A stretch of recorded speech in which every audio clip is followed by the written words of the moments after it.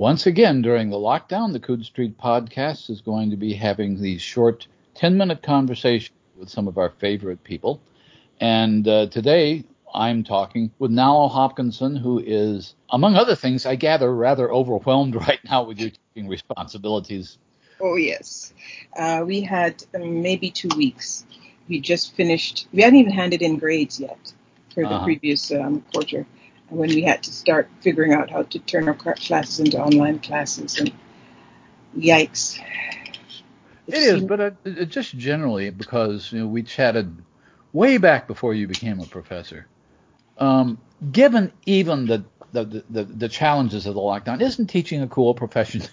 Teaching is great, and I'm enjoying it. When I started the job, I was afraid I wouldn't much enjoy it. I am enjoying it quite a bit, so that's fine. It's just it is a lot of work. It is a lot of work, and and you're not teaching. I know you'd taught workshops and things before, but these are not all students who want to know about science fiction and fantasy. These are all over the map. They are all over the map, though they're starting to self-select. 9 years in, I think a lot of students are finally figuring out that I'm here and this is what I do. So I'm starting to get students who are at least interested in science fiction and fantasy. But yeah, I teach any kind of fiction. Okay, great. Well, speaking of fiction, one of the things we've been asking people is if you find time I know you've got tons of grading and tons of preparation to do and the end of the semester is approaching, but do you have any time to read anything just for yourself? Well, no, not much. Okay. And the thing is that once reading became my job, I was less able to choose what I want to read. Yeah. So really, right now, what I'm reading is more nonfiction. I'm reading things about how to do indoor hydroponic gardening now that we've all become indoor preppers. Well. And as I'm talking to you, I'm actually making a kit to grow some lettuce in. Actually, we've been doing something like that, too. We've got one of those weird light things. It's in our kitchen, and little seed pods go into it. It's sort of like making triffids or something. But, really, the things that people are reading, somebody was telling Jonathan that they were reading Anthony Bourdain's book about cooking. So a lot of people, I think, are turning to nonfiction. It's a kind of reality you can grasp. You can understand how things grow. Yes, exactly. Whereas what's happening out in the world is just near incomprehensible. Yeah. But you haven't been tempted to go back and read pandemic books or Last Man on Earth books or that sort of thing? Well, I'll tell you what I'm doing is I'm watching a lot. I'm sort of binge watching TV, and I'm finding that I go to the stuff like Supernatural. It ain't rocket science, but those two guys save the world every 5 episodes. So I think I'm finding a certain amount of comfort in just how over the top and how there is a weird comfort in it, in sort of looking at pandemic through a fantasy lens. But I'm also watching the Murdoch Mysteries, a very, very Canadian TV series that is a historical mystery series with a detective on the Toronto Constabulary in the 19th century. It's got a lot of Toronto history, some of the weirdest Toronto history in it. Is that the 19th century or the 1920s? Some of the things they reference, I think it might be very late 19th century. Okay, I've seen one or two of them, and it's you're right, they're very well done. And they're actual mysteries. Yes. Yeah, they are actual mysteries and actual history. I mean, this history is sometimes changed up a bit, but it's gratifying to have stuff that I've researched for writing novels and stories show up and be able to say, oh, I know that. I know what that is. Right. Well, you had a lot of Toronto history in your fiction. Oh, yes. A lot more in my head. Well, apart from things that you might or might not be reading, what would you suggest to people to be reading during a time like this? Because you hear a lot of stuff online about, well, this is the time to read the big novel that you've always wanted to. And now I'm starting to see people saying that they're feeling guilty because they don't want to read something important. No. I mean, but you still can. Yeah. And the thing I would recommend is the Decameron Project, started by Joe Walton, author Maya Chabra, and singer and fan Lauren Schiller. What I didn't realize about Boccaccio's Decameron was that it was written in the 14th century during the Black Death. Right.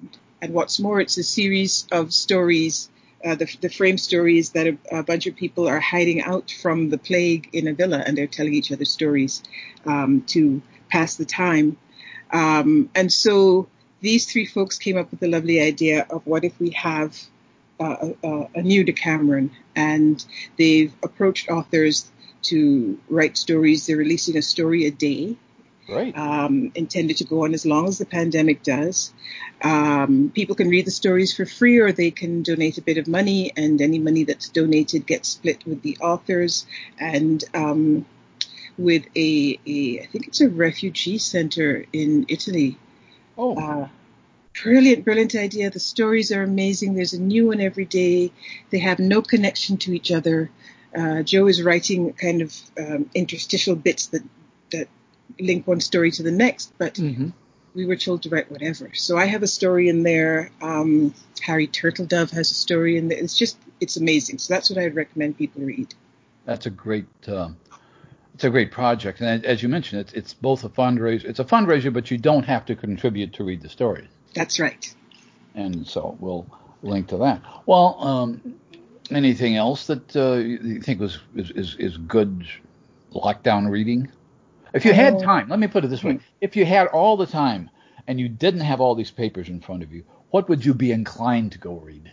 I would be trying to decipher Boccaccio's Decameron, because I went and looked at it and thought, oh my God, I wish my dad was still alive. He could help. I still intend to finish N.K. Jemison's How Long Till Black Future Month. Because Nora can write a sentence and I need to sit down and rethink my life choices and contemplate, how fiction works, and just beautiful writing. So that's what I'd be going back to. And since I'm still teaching, I've assigned stories that I enjoy. So we are reading John Jennings and Damien Duffy's graphic novel adaptation of Octavia Butler's Parable of the Sower. I wanted to see that. I've not seen that yet. It's good. Really? Yeah, they caught it. Yeah. Okay, yeah, that would be really tough to. Well, maybe not. I guess the visuals in it would be striking. I'll have to take a look at that. Yeah. And we went back to some Tiptree. We read Houston, Can You Read? Which just was a trip as far as my students were concerned. They expect stories to be straightforward and explain themselves as they go. Tiptree does not do that in that piece. No, she doesn't. But one of the things, I guess I should say he doesn't, because clearly she wanted Tiptree to be thought of as a guy at the time. That's true.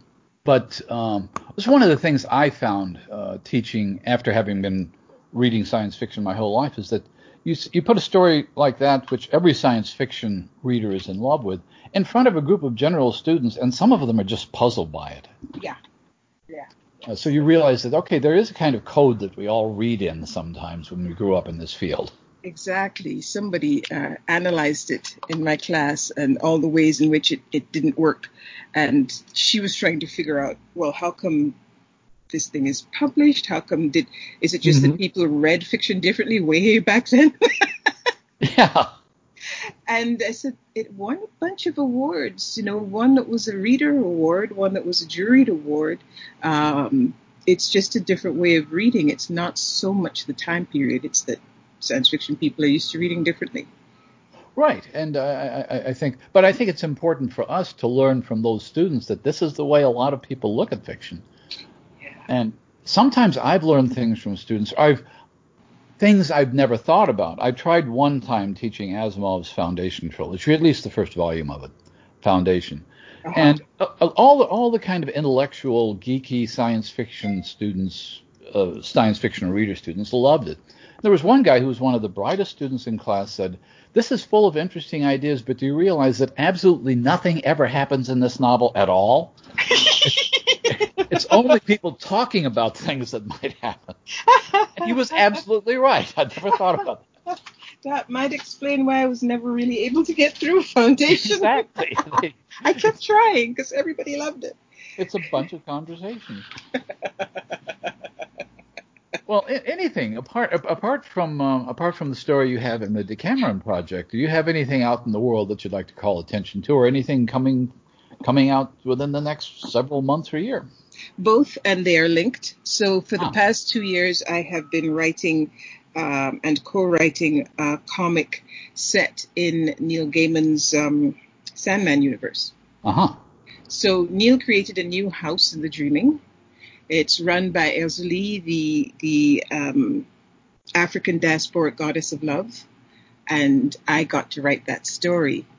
It's been one issue a month for the past 2 years. And this is just titled. It's not just titled Sandman. It's got this. Yeah, it's titled House of Whispers, and every 6 issues, DC Comics gathers it up into one graphic novel. So great.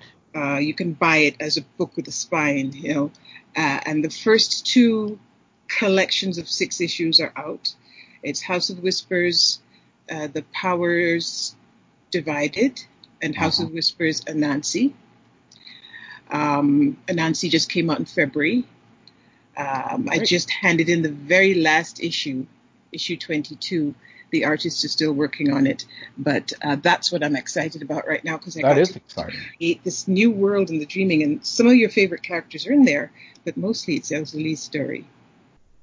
And there'll be a 3rd volume when the last series is collected, I gather. Yes, there will. Okay. Yeah. Great, that is exciting. And what else? Oh, that's in terms of what I have coming out. I think that's it. I'm hoping that once summer starts, for us it starts late. It starts in June.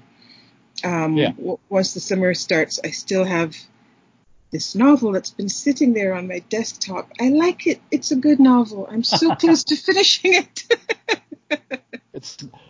It's not another young adult, is it? No. It's an adult, very much adult. Okay. It's called Blackheart Man, and I've been talking about it for probably 8 years now. And it needs to get born, badly needs to get born, but I think I can do it now. If I'm not teaching. Well, once you get done with teaching, I mean, maybe the best of all worlds is that you don't have to teach anymore, but you still have to stay home and write. Yeah, damn, wouldn't that be just awful? Well, it's been anyway. We'll look forward to it. I was seeing. I don't know why this popped up. In the last couple of weeks, I've seen on Twitter a number of people seem to be discovering Brown Girl in the Ring for the first time. Has that been reprinted lately, or?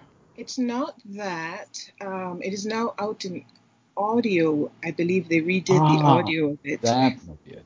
With a new person voicing it, Bani Turpini, I believe her name is, or Bani Turpin. But also the film that it inspired, you can now see on Hulu. Oh, cool. Yeah. What's the title? The title is, I'm sorry, Gary, I keep cutting you off. No, I want to hear the title. The title is Brown Girl Begins. The director and the person who conceived of the whole project and made it happen is Sharon Lewis. She is a Caribbean director from Toronto, like me from Toronto. Also, like me, also a writer, but she's also a director. And she wanted to make this film when Brown Girl in the Ring first came out in 1998. And that didn't happen, but she hung on to the idea for 18 years, got training as a film director, the whole 9 yards, and this is her first feature film. Great. And in fact, and I think you're right, somebody who had both a kind of Caribbean and Toronto background, that's an unusual combination, so you were lucky to find somebody who knows that. Yeah, and she approached me because never been terribly enthusiastic about having my work made into film. But Sharon hung on, and she would not let this idea go. And she raised not a whole lot of funding, but enough to make it happen. And it's out there. So I think that's part of the reason people are rediscovering Brown Girl in the Ring. Well, good. I'm glad they are. But we're past our time. But so thank you very much again. We've been talking with Nalo Hopkinson. Again, this has been the Coode Street 10 Minutes With, and thanks so much for joining us. Thank you, Gary. You're welcome.